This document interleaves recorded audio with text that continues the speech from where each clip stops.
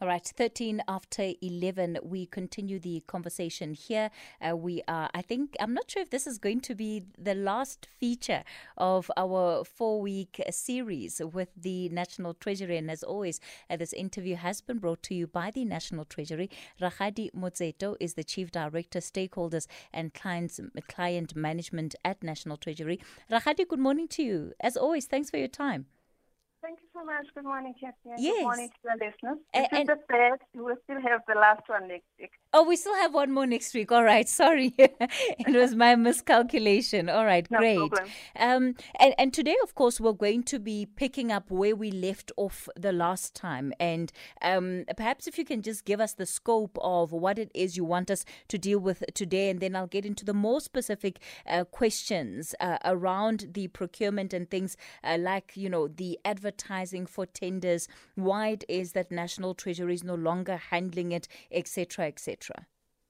Okay.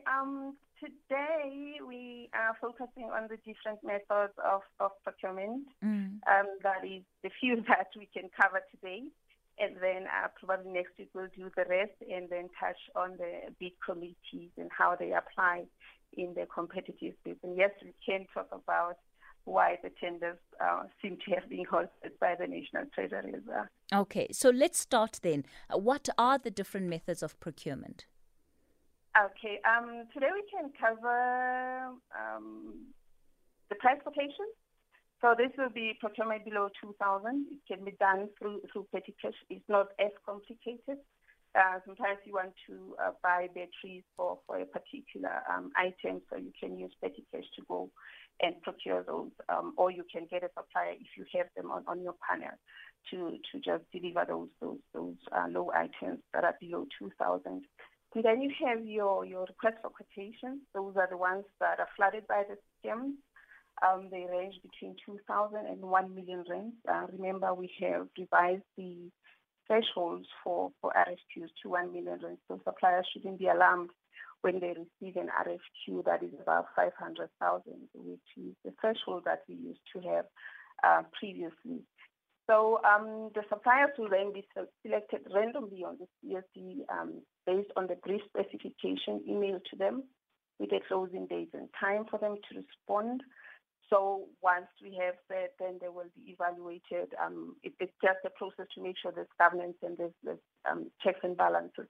They will check whether the quotation mix is responsive to that brief specification that was shared with the suppliers.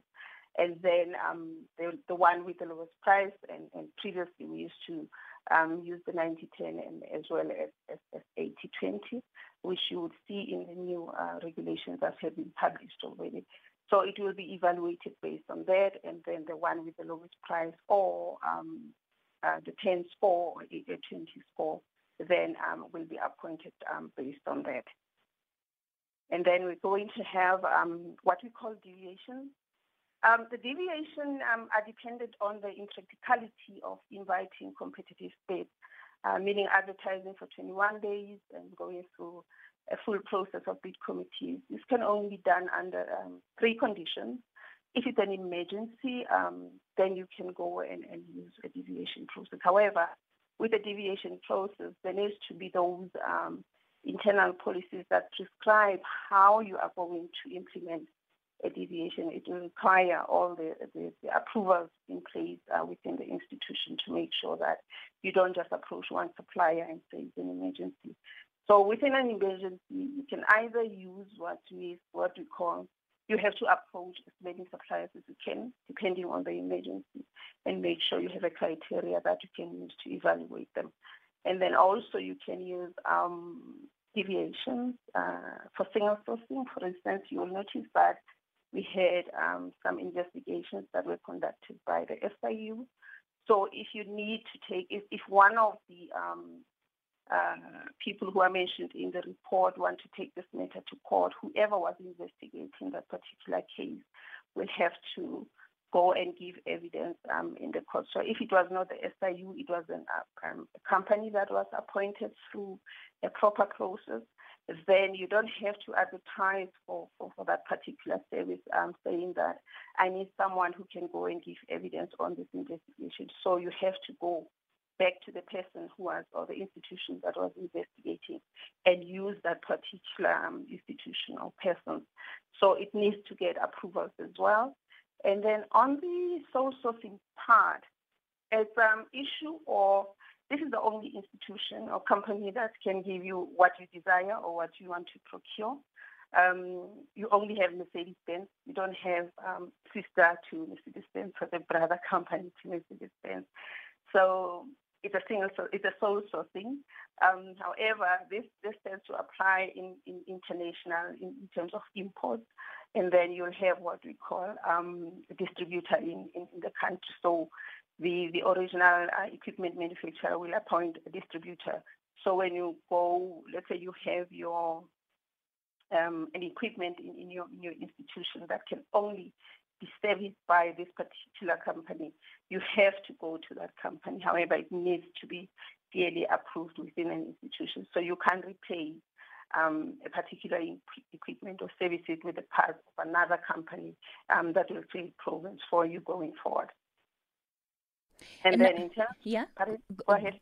No. I was going to say that I thought that you were done, so I just wanted to get into the number of questions that I wanted to ask you as a follow up. But let me give you a chance to finish first. Okay. Let me just touch on the closed bidding part or limited bidding. The limited bidding is when we know how many suppliers that we have in that particular industry or environment. So, for instance, with the cell phone network providers, we don't have a lot. I think we do have 4 that can give you a full service that government would need. So you can either approach them directly and give them the bid documents, and then they will be responding to that. But what we encourage institutions to do, because we do understand that most of the time you have new entries to the market that we might not know of. So it's better to advertise it, even if it's a closed bidding. You know already how many suppliers are going to respond. So you still advertise it for transparency and also to give those that are new into the environment to respond as well. So it's closed because we know who we are approaching, but in terms of transparency and improving governance, we do advertise it anyway for everybody to know what is government buying. And then on the panel of service providers, we usually, it's professional services, I would say, companies or institutions or organizations that use maintenance frequently, where they have emergencies because of that would require maintenance or professional services. They can pull together, advertise a tender where they are going to evaluate these particular service providers based on their competencies, and then put them on the panel of service providers, just in case when there is emergency, they know where to find those particular service providers. And these are different from what we see on the CSD, because the CSD only deals with administrative compliance, whereas the panel of service providers, you have to evaluate them on functionality to make sure that they are competent in what they are saying they are competent in. And then once you get to that level, you put them on the panel of service providers. When there's an emergency or the need to use them, you go and send them the request together with the specifications for them to give you other requirements like your prices, so that you can use them to fix whatever you need to fix.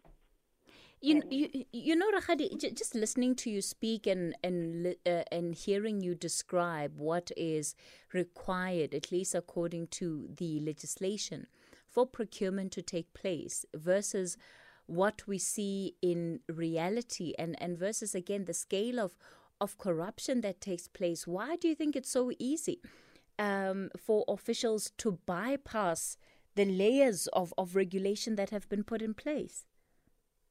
And the thing is, it's a myriad of challenges that we see. The first thing, you have those who are in supply chain for the mere intention of really doing what is wrong, and also you have internal audit committees within an institution that needs to make sure that they frequently audit the processes within the institution to make sure that they are compliant all the time, than to wait for the Auditor General to come and do a sample of an audit of a procurement process for the whole year that is after the effect. So it is important that the reason why we're doing this campaign is for suppliers to understand some of the differences in how we procure, because sometimes they would see that it was a closed bidding and the institution chose not to advertise, and they would think that it is corrupt because it was never advertised, only to find that it's only a few suppliers that are in the industry. So it is important that they distinguish between all these processes. But unfortunately, when it comes to human behavior, it's something that has to be dealt with through HR processes, should there be any finding on their part. It's something that still lies with the accounting officer of the institution to correct.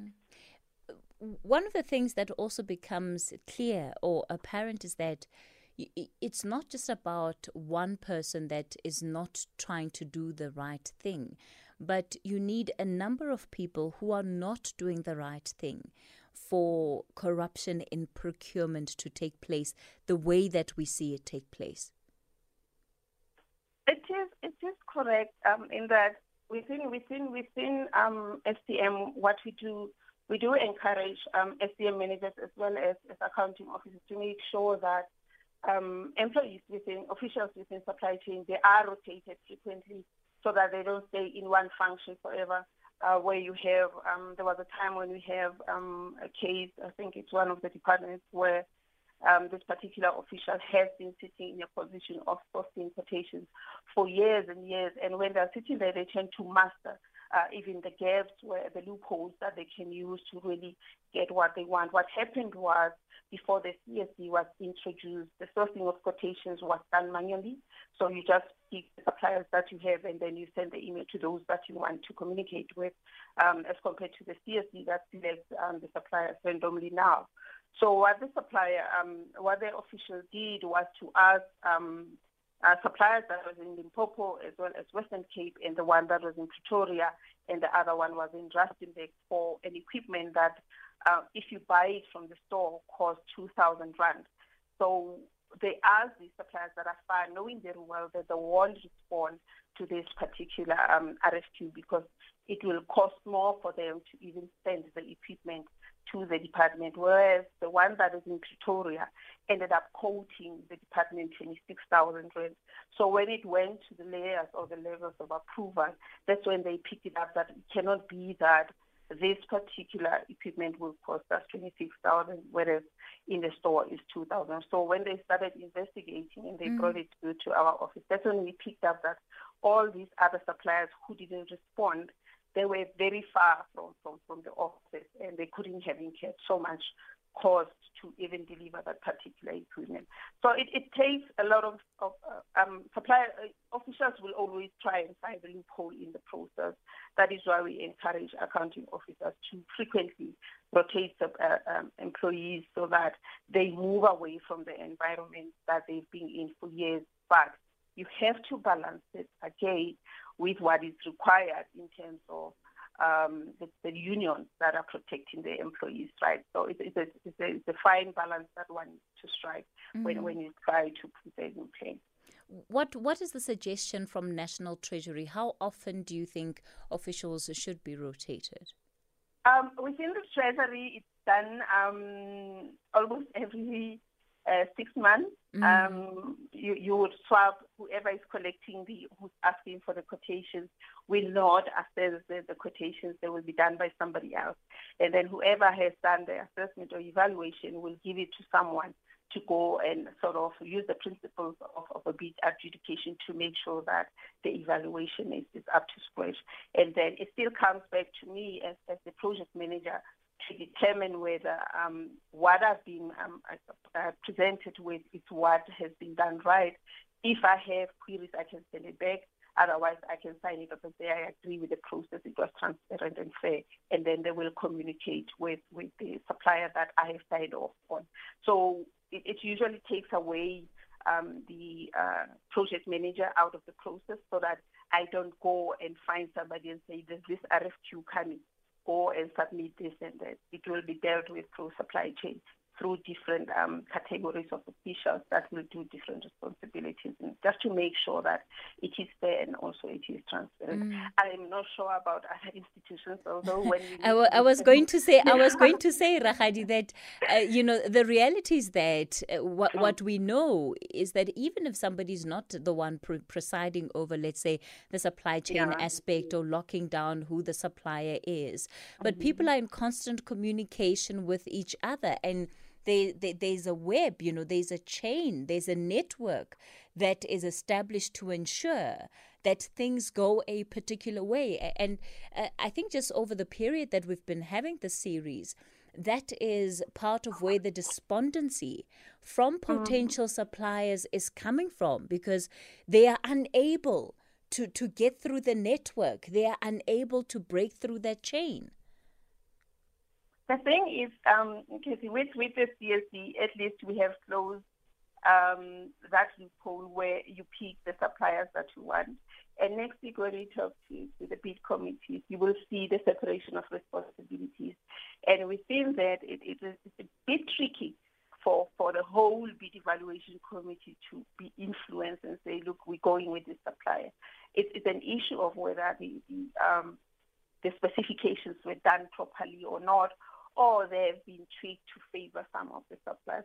So it's a bit tricky. And what we're doing from our side as well, we do have SCM forums at national level, at SOE level, as well as the provincial treasuries, to make sure that whatever we are doing within SCM, it becomes uniform across the majority of the organs of state. As to whether they are taking that from the SCM forum and implementing it, it's something that is beyond our control as the treasury, but we do our best to capacitate them and bring in some of the risks that we see in the system. Even this campaign is something that was decided through the SCM forums, that we need to have this thing. We can't do it individually.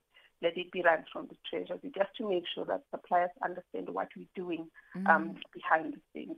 All right. Well, continuing the conversation with Rakgadi Motseto, of course, if you have any specific questions around different methods of procurement across government, she's explained part of them.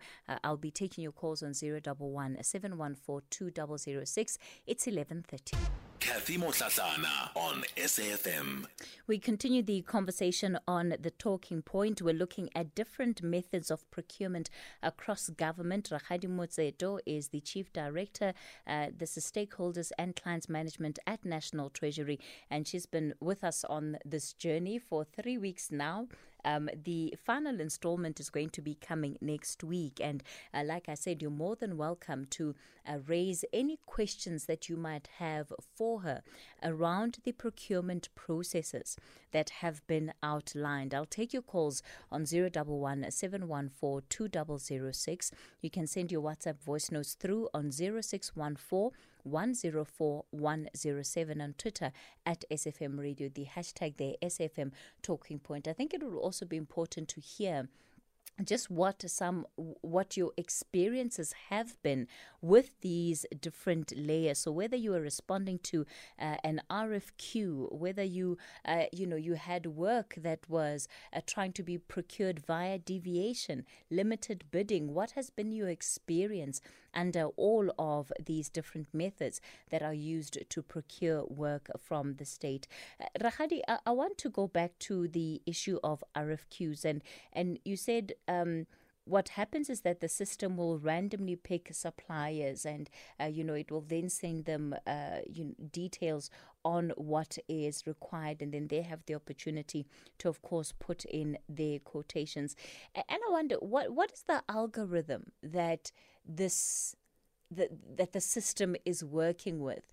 Again, because we've had a number of questions over who gets to be told about what projects are available.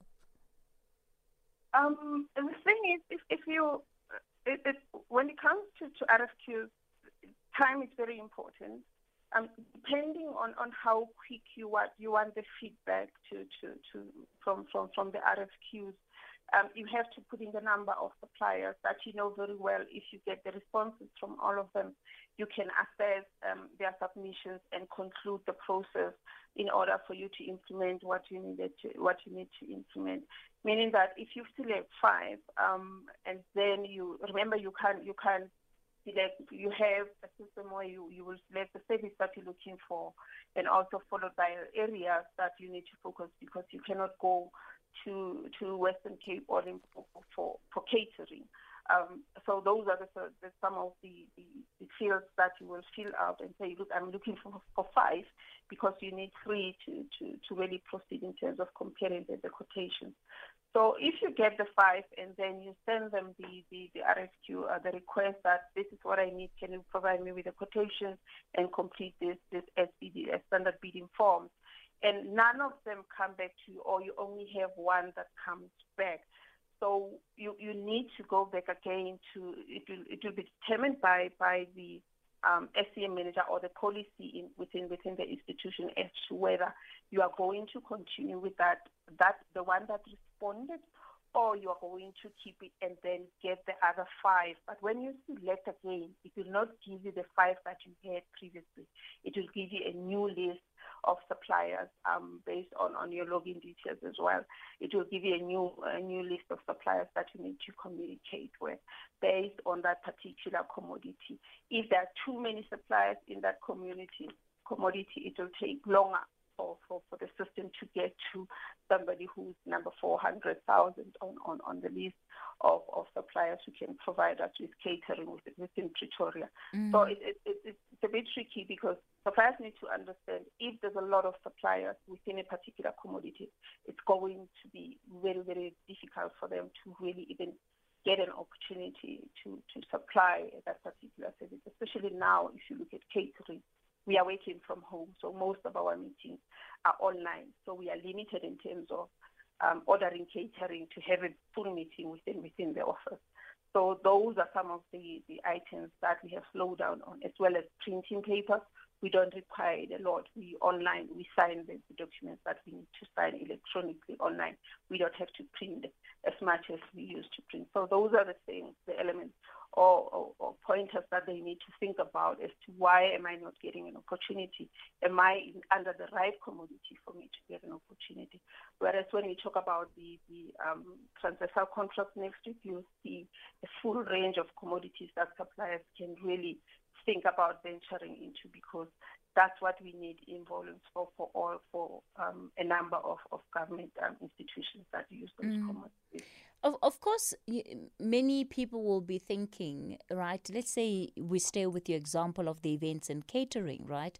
But you are number 400, like you're saying. Well, what do I do to be number 5? And how did the person who is number 5 get to be number 5?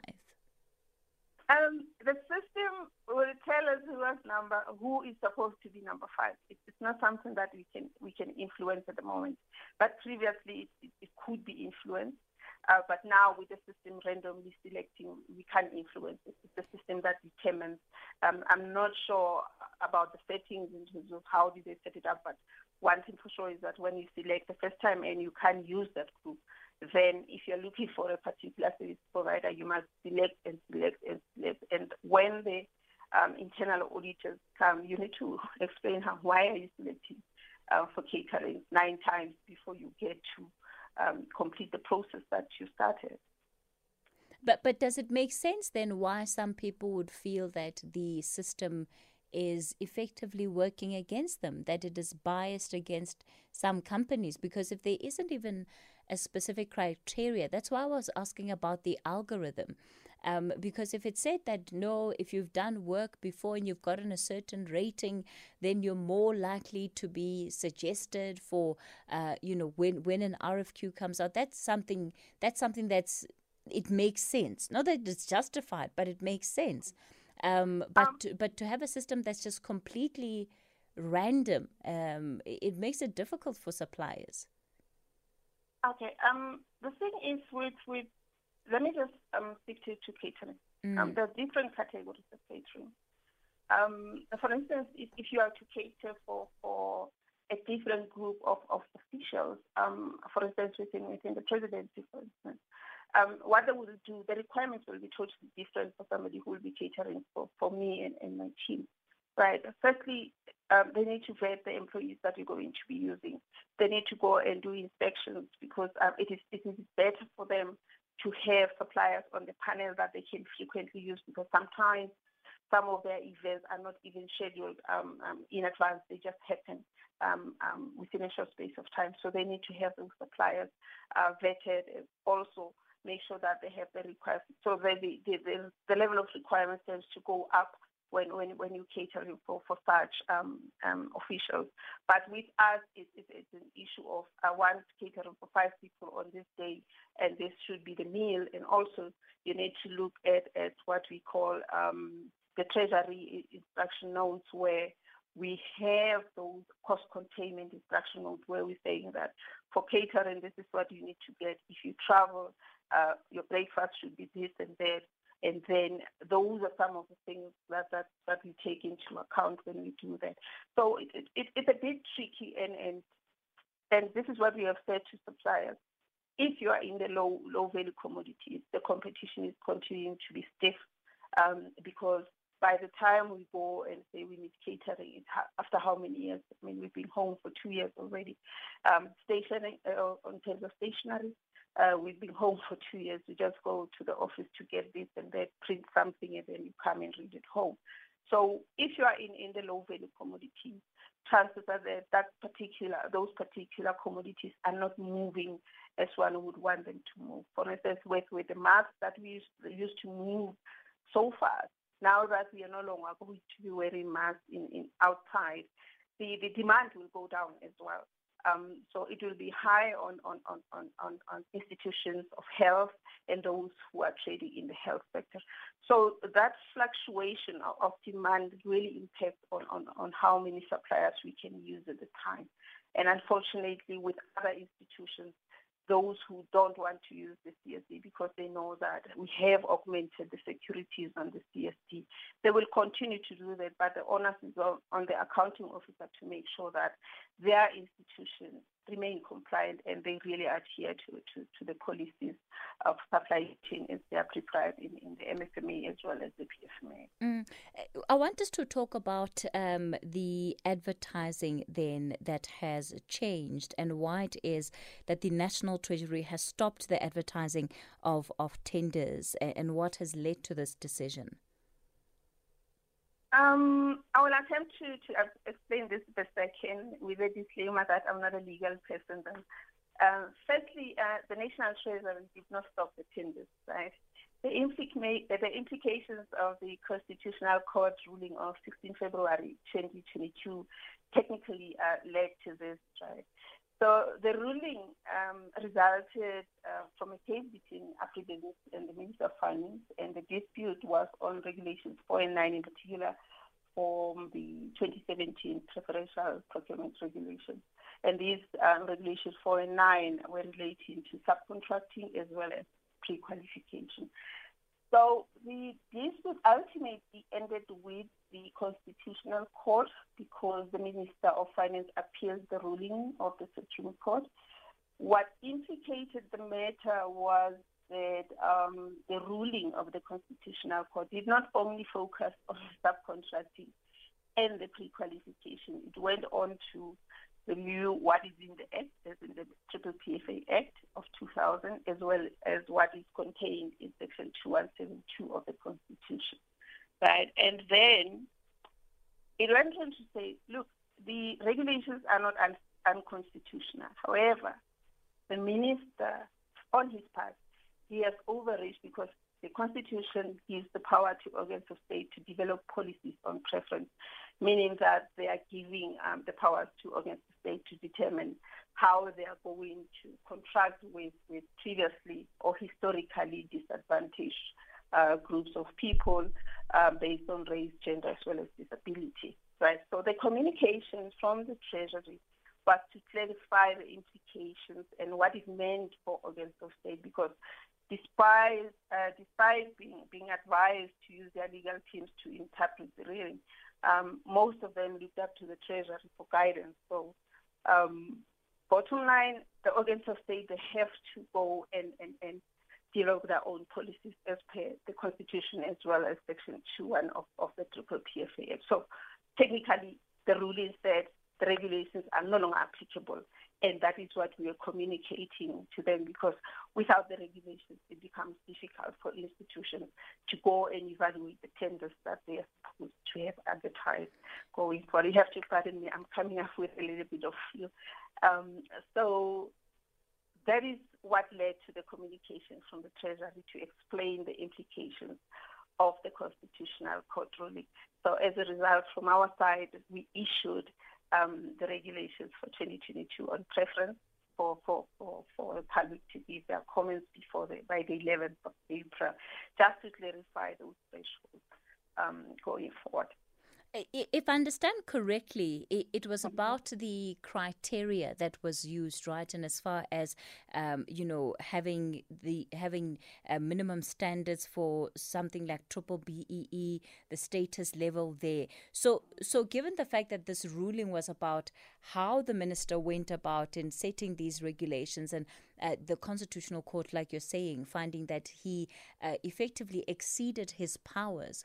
So what happens in the interim, because again, we're told that so much is going to be hanging on the balance of the ability to conclude some of the procurement, especially for machinery in the health sector, we've been told. So how do we ensure that, service delivery is not jeopardized by what was an oversight by the minister?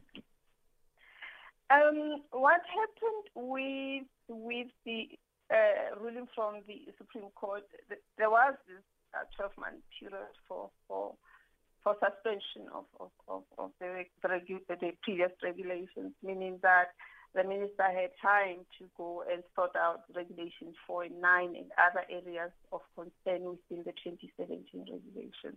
Right. So when it came to the Constitutional Court, that 12 months was thrown out, and then we are sitting with institutions that don't have policies that talk to preferential procurement, much as is contained in the Act as well as in the PFMA in terms of SEM regulations. Now, what we have done as the Treasury, we have given institutions an opportunity to get exempted or apply to the minister for exemption in terms of Section 3 of the Triple PFA Act, that exempt us from this particular one on the condition of it is in the public interest so that we provide the civil labor. They have, but the one thing that they need to be mindful of is if they apply for exemption, they should have a policy that will replace this particular act to make sure that when they advertise, they can apply, they can evaluate, they can award those particular tenders that they wish to advertise. So with the regulations, what we did from our side, we have gone back to the Constitutional Court to seek clarity on the 12 months that was awarded to us by the Supreme Court to get our house in order. That what do we do in the meantime, because the ruling has put a hold or suspended the system in terms of procurement. Are you going to give us the 12 months back, or what do we do? How much time do we have to get our house in order? However, what we have done, we have issued the regulations, like I said, just to make sure we fast-track the process, just in case our agency is not the same as the Constitutional Court agency. They take longer than we expect. Then we are pushing the regulations on our side. However, it's important that organs of state, when they apply for exemption, they have a plan in terms of how are they going to implement Section 2172 of the Constitution without the Preferential Procurement Act, because it flows from Section 2172. So they should have something in place that they're going to use to evaluate and award those tenders. And some institutions that say, look, the 12 months starts today, starts on the 16th or the 17th after the appeal was concluded on.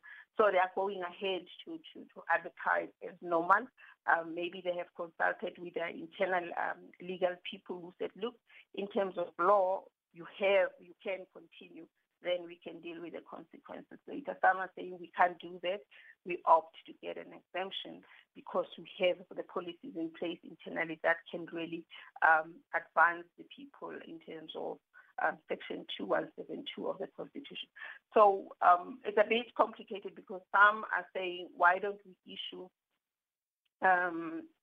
instruction notes to effect the preference in the meantime when we're still struggling with this issue of the constitutional court.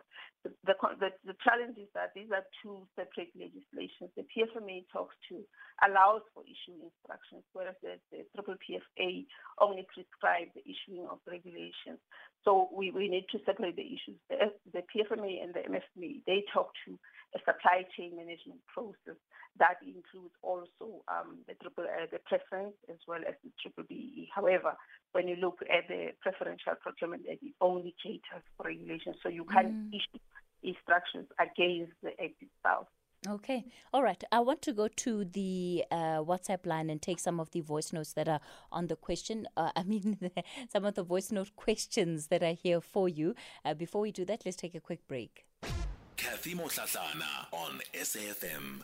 We continue our conversation with Rakgadi Motseto, Chief Director, Stakeholders and Clients Management at National Treasury. And we've been looking at the different methods of procurement and the changes in as far as the announcements that are being made by the National Treasury, especially where it relates to tenders that are out for this current year, and why it is that there has been the advertising of tenders that has been stopped, and really the implication, as you've heard there, of the Constitutional Court ruling in as far as it relates to preferential procurement goals. Lots of your questions have come through on the WhatsApp line. So Rakgadi, what I'll do is that I will play the WhatsApp voice note and you'll hear the question and then you can respond after. Hi, Kathy. Mike here. Please ask this lady about these tenders. I run a consulting company in agriculture, but since the past 12 months or so, I've been receiving requests for quotations from every department in the country: defense, health, mineral resources, every department. Why is it like that? We are listed as a consulting company in agriculture on the CSD database, but I don't know why we receive all these.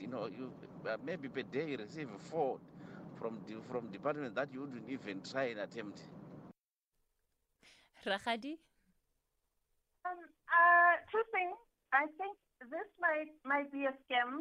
And I'm happy that Mike knows the institutions that we should be transacting with. What we have picked up is that most of the suppliers, especially on the CSD side, and we really, really appeal to them, when they attend networking sessions, wherever that may be, we can't dictate to them. They need to be mindful of the information that they are sharing with whoever is hosting that particular session, and also whether the information or the group where they are filling out their information is made by somebody throughout the time, because information is money. If somebody has your information, they can do whatever they want with it. So once somebody gets that particular information from your side, they will send you something that tends to look like the commodities that you have registered for on the CSD. So what I would advise Mike to do is to check with those institutions, and also be mindful of the emails, the email addresses, the domain of that email, where it comes from. Because with the government, I know certain institutions will use Gmail, and we constantly discourage them to do that. We use .gov.za, some will use .org.za. So it's he needs to. I'm happy that he knows that he's in the agricultural sector, but he needs to be very, very careful going forward, because from our side, we only send you what you have registered for on the CSD, and also sometimes the logo tends to be a little bit skewed, as well as the communication thereof. We don't ask you. We don't give you a photo of what we're asking you to quote us on. We don't describe it for you in terms of brand and we also don't tell you where to source that. So Mike can just check on the CSD if he's worried in terms of who has accessed his profile on the CSD. They will give him an audit trail as to how many officials have been accessing his profile and from which institutions as well. He can do that at any provincial treasury that is near to him. All right. Thanks for that. More of your WhatsApp voice notes. Morning, Sis Kathy. I've got a question here, man. Actually, it's a concern that I realized. One is that when I see the biddings, normally I want to ask if this National Treasury do train the officials, because sometimes we have to bid together with the OEMs. I mean, they put us as the SMMEs with the OEMs. How can we beat the price of the OEMs? And secondly, is regarding the SBD forms. You find that something for 7.5 for 3,500, we are required to complete the SBD forms until SBD 9. I mean, do they really train these people to know that something less than this price, you have to do only SBD 4? Why do we have to complete all these SBD forms even for something cheaper? Rakgadi? What we are trying to do with the public procurement bill is to address this issue of OEMs competing with SMEs. In the public procurement bill, I'm not sure if when it went out for public comment, Mike had an opportunity to give his comments as well, because the comments have closed long time ago. On the SBD forms, we are reviewing the SBD forms from the OCPO side, and also we do encourage the SDM managers that we deal with, because the training and capacity building of SDM officials lies with the accounting officers as per the PFMA as well as the MFMA. So it's something that we try to intervene and fix it. We have approached NSG as well to see if they can help us have a program for SDM officials to make sure that we bridge those gaps. Sometimes it's an issue of a person being in the wrong environment that does not keen to do what is required in the SDM environment. So we are on the OEM, we're trying to address it in the public procurement bill. The SBD forms, we are reviewing them. Mike will try our best to communicate with the SDM officials, not to bombard you with the SBD forms that are not required for that particular transaction. All right. Thanks for that. Thanks for that, Kathy, Rakgadi. I want to ask Rakgadi. I'm a person who is dealing with catering and food supply, but I don't have a health certificate. How do I get to bid? Am I allowed to send my request? Am I allowed to partake when those catering tender comes in? Or do they reject my quotations without a health certificate? Anonymous in Bushbuck Ridge, thank you. I'm sorry, I lost him a little bit. I just heard that he's in catering and food services, and he spoke about the certificate. I couldn't hear the rest of it. Let me replay it for you so that you can hear clearly what he had said there. All right. Hi, Kathy. I want to ask Rakgadi. I'm a person who is dealing with catering and food supply, but I don't have a health certificate. How do I get to bid? Am I allowed to send my request? Am I allowed to partake when those catering tender comes in? Or do they reject my quotations without a health certificate? Anonymous in Bushbuck Ridge, thank you. Oh, no, I get it. I think I touched on it a little bit. The health certificate is not required for all quotations. It will be required for a certain, like I said, if you're going to cater for the presidency and international guests, then you will need that. But for a certain level like us, you don't need a certificate. So if it's not a requirement in the RFQ that has been sent to you, then you cannot be disqualified based on that. If it is a requirement, then you will be disqualified based on that. All right. I'm looking at the time. I'm thinking if we should take one more. Okay, maybe we'll squeeze in one more, Rakgadi. Good morning, Kathy, and your member there. I'm anonymous from Mafike. You are right. That system favors some and it doesn't like some of us. I mean, if it picks randomly, why are we not chosen at some point? Because I'm in electrical or professional services. Are they saying there has never been work since 3 years ago?